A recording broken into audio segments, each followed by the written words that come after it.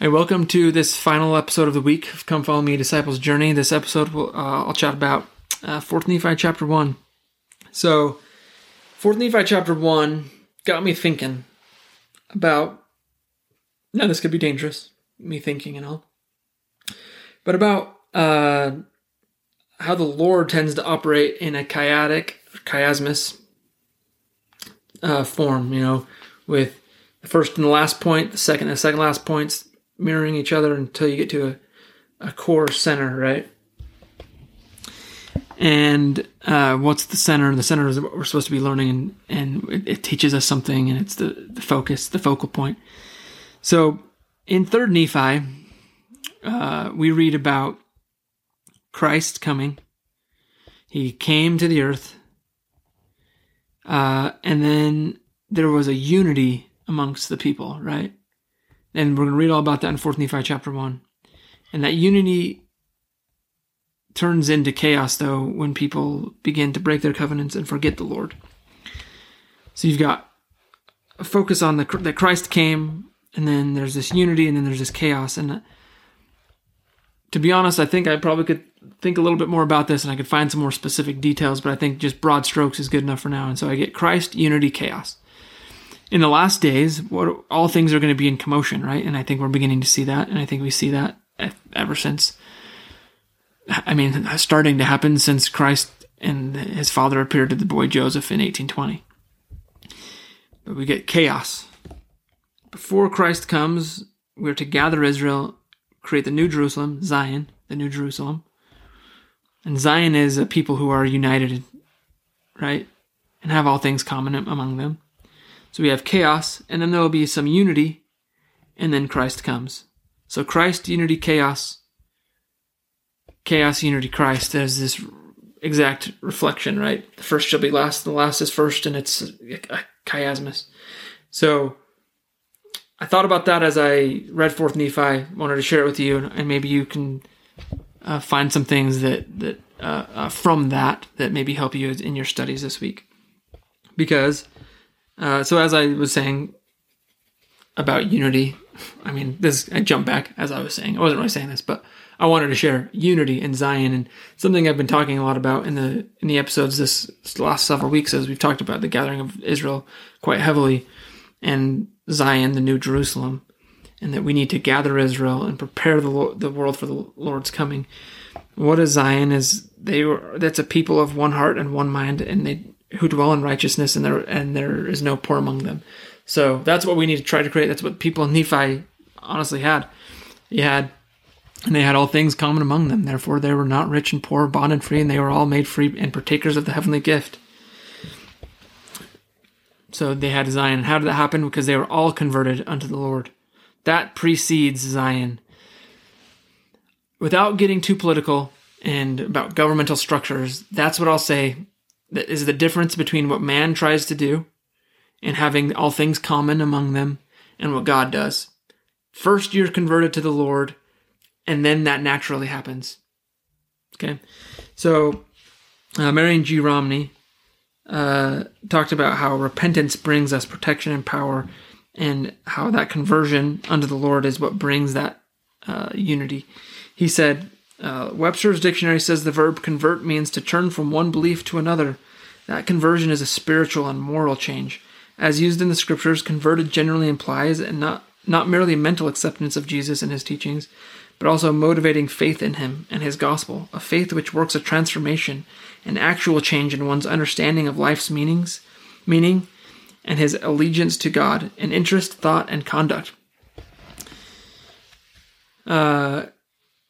In one who is wholly converted, the desire for things inimical or contrary to the gospel of Jesus Christ has actually died, and substituted therefore is a love of God and a love of other people, with a fixed and controlling determination to keep his commandments.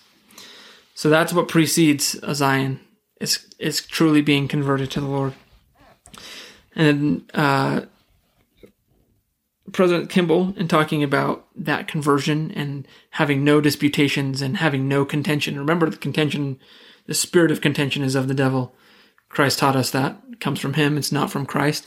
Think of President Oak's talk in October 2020, to lay aside anger and contention and other talks from, and I think of Elder Walker talking about the culture of Christ. Put other cultures aside. The most important culture is Christ. And when you do that, you can lay aside contentions and disputations and anger, and because you can be truly converted to the Lord. And that's what's most important. And that unity and that commonality with your fellow saints is what's important, not your differences of opinion on this and that. And so President Kimball talked about that, said, in talking about what would it take in today, for us, what's it going to take to build that type of society? He said, first, we must eliminate the individual tendency to selfishness that snares the soul, shrinks the heart, and darkens the mind. Second, we must cooperate completely and work in harmony one with another. Third, we must lay at the altar and sacrifice whatever is required by the Lord. We begin by offering a broken heart and a contrite spirit. And I emphasize whatever, because whatever creates discontent and discord amongst the saints is not good. Even if it may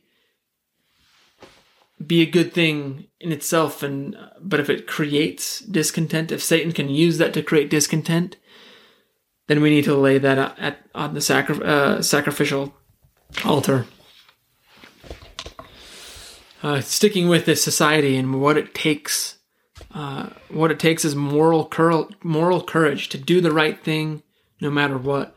Even if we've done one wrong thing, we can't compound that by doing another wrong thing. We have to, even if that first wrong thing makes doing the second wrong thing hard, you have to do the right thing.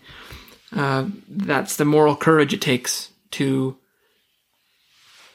create Zion. If we've said something that has offended someone, if they've said something that offends us, that makes it now harder to love them, but it doesn't negate the commandment to love our fellow men, to love others as we love ourselves. Makes it harder, doesn't mean we don't need to do it. Elder N. Eldon Tanner said, a young man came to me not long ago and said, I made an agreement with a man that requires me to make certain payments each year. I am in arrears, which means behind fulfilling the obligation, and I can't make those payments, for if I do, it is going to cause me to lose my home. What shall I do? President Tanner said, I looked at him and said, keep your agreement, even if it costs my home. I said, I am not talking about your home, I'm talking about your agreement, and I think your wife would rather have a husband who would keep his word and have to rent a home than to have a home with a husband who will not keep his covenants and his pledges. That's the type of moral courage it's going to take to create Zion, the New Jerusalem. And talking about having all things common, President Marion G. Romney said, this procedure, the United Order, preserved in every man the right of private ownership and the management of his property. Each man owned his portion, which at his option he could alienate, keep, and operate, or otherwise treat as his own. He consecrated to the church the surplus, and produced above the needs and wants of his own family. The surplus went to a storehouse from which the stewardships were given to others, and from which the needs for the poor were supplied. And he continued talking about that, and that this is the way that United Order works. It's the way that the law of consecration works. And continuing through in the chapter 4 Nephi, verse 5, performing miracles in the name of Jesus. I love this quote that I found from Spencer W. Kimball, because look at the works that were done in the name of Christ, and go back to what I talked about, Christ saying, my name, and whatever you shall ask in my name, and the power that comes. It says there were great and marvelous works wrought by the disciples of Jesus, insomuch that they did. I'm going to read the list, but first it says they were mighty. In nothing did they work miracles, save it were in the name of Jesus. So that's important. But now, what's the list of things? They did heal the sick, raise the dead, cause the lame to walk, and the blind to receive their sight, and the deaf to hear, and all manner of miracles they did work among the children of men. President Kimball said, well, do we have those kind of miracles today? Beyond imagination. If all miracles of our own lifetime were recorded, it would take many library shelves to hold the books which would contain them. What kind of miracles do we have? All kinds. Revelations, visions, tongues, healings, special guidance and direction, evil spirits cast out. Where are they recorded? In the records of the church, in journals, in news magazines and articles, and in the minds and memories of the people. Are they recorded in your journal? Are the miracles that you've seen recorded? One thing that I thought of when I read that was Latter-day Voices from the Ensign, the Liahona. That's my honestly probably favorite part of the monthly magazine, Ensign Leona edition, is the Latter-day Voices, and it's people just, members of the church sharing the miracles that they've seen in their life and how they've seen the hand of the Lord in their life. So we have this peace and harmony, and they did not walk anymore after the performances and ordinances of the law of Moses, because they knew, right? They knew what the new law was, and they prayed often, and they gathered together often, and they gave thanks to the Lord. And you want to see how we live that and how we're supposed to live that in our life? Go read section 59 of the Doctrine and Covenants. And in verse 15 it says, in short, that they lived the first great commandment. And it came to pass that there was no contention in the land because of the love of God which did dwell in the hearts of the people. Now, was it the love of God towards them in their hearts that they let dwell there because they were letting God prevail? Or was it the love of God that they had for God in their hearts that dwelt there? I think the answer is yes. It was both of those things. And what does that mean? What did it happen? Well, because of the love of God which dwelt in their hearts, there were no envyings, no strifes, no tumults, no whoredoms, no lyings, no murders, no manner of lasciviousness, which is sexual sin. And there surely could not have been a happier people among the people who have ever been created by the hand of God. They lived the first two great commandments, and what came out of that? They loved God, they loved their fellow men, and there was no contention, and there was peace and harmony. There was no manner of ites. And how blessed were they, for the Lord had blessed them in all their doings. President Nelson has said, personal peace is reached when one in humble submissiveness truly loves God. He heeds carefully this scripture. There was no contention in the land because of the love of God which did dwell in the hearts of the people. Thus, love of God should be our aim. It is the first commandment, the foundation of faith. As we develop our love of God and Christ, love of family and neighbor, and will naturally follow. Then we will eagerly emulate Jesus. He healed, he comforted, he taught. Blessed are the peacemakers, for they shall be called the children of God. Though, through the love of God, the pain caused by fiery canker of contention will be extinguished from the soul. This healing begins with a personal vow. Let there be peace on earth, and let it begin with me. Let there be peace on earth. This commitment will then spread to family and friends and will bring peace to neighborhoods and nations. Shun contention, seek godliness, be enlightened by eternal truth, be like-minded with the Lord. Let me read that again. Be enlightened by eternal truth, be like-minded with the Lord in love and united with him in faith. Then shall the peace of God, which passeth all understanding, be yours, to bless you and your posterity through generations yet to come. It starts with the love of God, and it spreads out to us, to our family, to our circle of influence, to our communities, and on and on. And that is how we create Zion. We gather Israel, we love God. And the natural thing that will come from that will be Zion, and what will come from that will be the coming of the Lord Jesus Christ. So just to touch on a couple of things here, there's at least 3 Zion societies that we know of. The city of Enoch, they were taken up. And number 2 was this golden age of the Nephite era in 4th Nephi. And number 3, the latter-day Zion, the New Jerusalem that we are to create. In talking about this type of, again, sticking with the unity and the love of God and having no manner of ites and putting our differences aside, I refer you to President Oak's talk of 2020, also Elder Walker's talk from October 2020, and also this from Elder Richard G. Scott. He said, your Heavenly Father assigned you to be born into a specific lineage, from which you received your inheritance of race, culture, traditions. That lineage can provide you a rich heritage and great reasons to rejoice. You have the responsibility to determine, is any part of that heritage is there any part of that heritage that must be discarded because it works against the Lord's plan of happiness? I testify that you'll remove barriers to happiness and find greater peace as you make your allegiance to your membership in the Church of Jesus Christ and his teachings the foundation of your life. Where family or national traditions or customs conflict with the teachings of God, set them aside.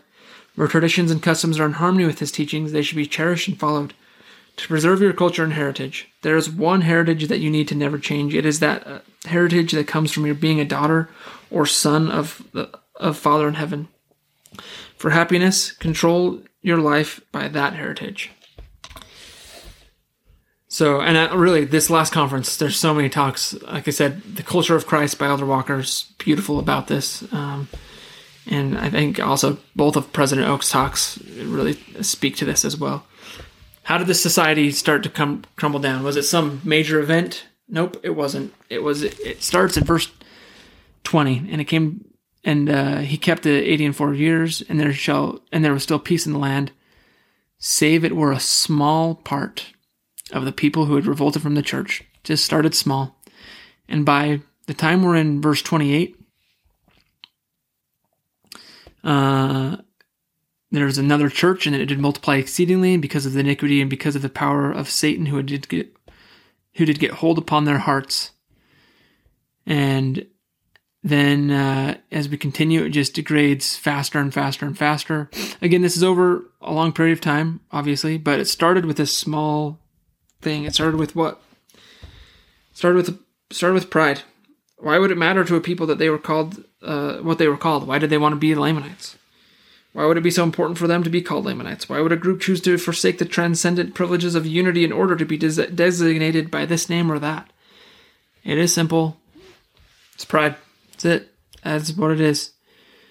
This is from Joseph Fielding McConkie and Robert Millett and Brent L. Top. They said, a desire to be different, a yearning to be acknowledged, a fear of being overlooked, a craving for public notice. I think this is how does this apply to us in our day with social media and how we can just shout our opinions from these tech platforms? And is it because we want to be noticed? Is it because we want to be different? Is it because we want to feel important? The righteous feel no need for attention, no desire to be praised, no inclination to demand recognition. The prideful demand their rights even when they are wrong. The prideful feel that they must do things their way even when the way is the wrong way. The prideful insist that they must pursue their own path even when the road they take is wide and broad and leads to destruction. And that is what happens to the Nephite society. But in verse 36, we learn about the true believers in Christ. And it says, and it came to pass that in this year there rose a people who were called the Nephites, and they were the true believers in Christ. And they were among them those who were called the Lamanites, Jacobites, Josephites, and Zoramites. Elder Maxwell teaches us a few points specifically that make and create true believers in Christ. He said, true believers are settled in their views of Christ. Despite their weakness and their spirituality is centered on the Savior. True believers gladly perform their duties in the kingdom. These duties are usually measurable and straightforward. True believers are humble. True believers are willing to do what Christ wants. True believers have a balanced contentment. True believers truly pray. True believers have both right conduct and right reason for that conduct. True believers rejoice in the success of others. True believers remember that forgetting is part of forgiving. True believers are innocent as to sin, but not naive. They are kind but candid. They love their fellow men. True believers are happy. Instead of a woeful countenance, true believers in Christ have a disciplined enthusiasm to work righteousness. They are serious about how they live life, but are also of good cheer. And I think that as we contrast that with, what Mormon tells us about the Lamanites, and that they rebelled against the gospel of Christ. They did teach their children that they should not believe as their fathers from the beginning, and they did dwindle. What are we teaching our children? What are we teaching them about what it takes to be true disciples? And in the end, being a true disciple takes effort and it takes intentional action. We have to choose to be settled in our views. We have to choose to perform our duties and be humble and to do all these things that Elder Maxwell listed and described that make true disciples and true believers in Christ. Otherwise, we can end up willfully rejecting the gospel. Not even just kind of floating away, drifting away, but willfully rebelling. And by being those true disciples, we can help invite others, and it's one way in which we can help gather Israel. Last point, just as a side note, that's kind of where I wanted to end this discussion of 4th Nephi, and as we move into Mormon next week. But one thing is, it says that there was no one let me find it. It says that there were none righteous except the disciples of Jesus. And one reading of that makes you think maybe it was just the three who tarried, that no one else was righteous. But if we read Alma chapter 45, verses 13 and 14, and also Moroni 7:3, this was also a way to refer to just the believers in Christ. So there was nobody who was righteous except the disciples of Christ, except for those core people who were true believers in Christ. And I think that's clear to see because obviously Amram it wasn't one of the three who tarried, Nephites who tarried. He seemed to be a righteous guy. Mormon and his family, his dad takes him into Zarahemla. I think we don't know much about Mormon's dad, but it seems like he was probably a pretty good guy. He was named after the waters of Mormon. He tells us that back in Mosiah chapter 18 when I lied. That was a joke. He doesn't tell us that, but I think we can guess that he was named after those waters. So my point is, his dad seems to be a good guy. He's a good guy. His son ends up being a good guy, right? There are some people who are righteous. It's not just the whole point of this closing. I got off the rails when I made something up. I didn't mean to make it up, guys. Promise. But there are other good people. But the point is, most of the people had turned. They're just living in a society probably a lot like the one we live in now, where there's a lot of chaos and contention and anger and hate, and now there's going to be a lot of wars, and as we were about to read in Mormon. So I think that as we close out these chapters, we get into Mormon's like actual lifetime, it becomes pretty easy to see how he and why he included some of the war chapters and why he would speak so forcefully, and him and his son would say, "I'm speaking to you in the future because I've seen your day."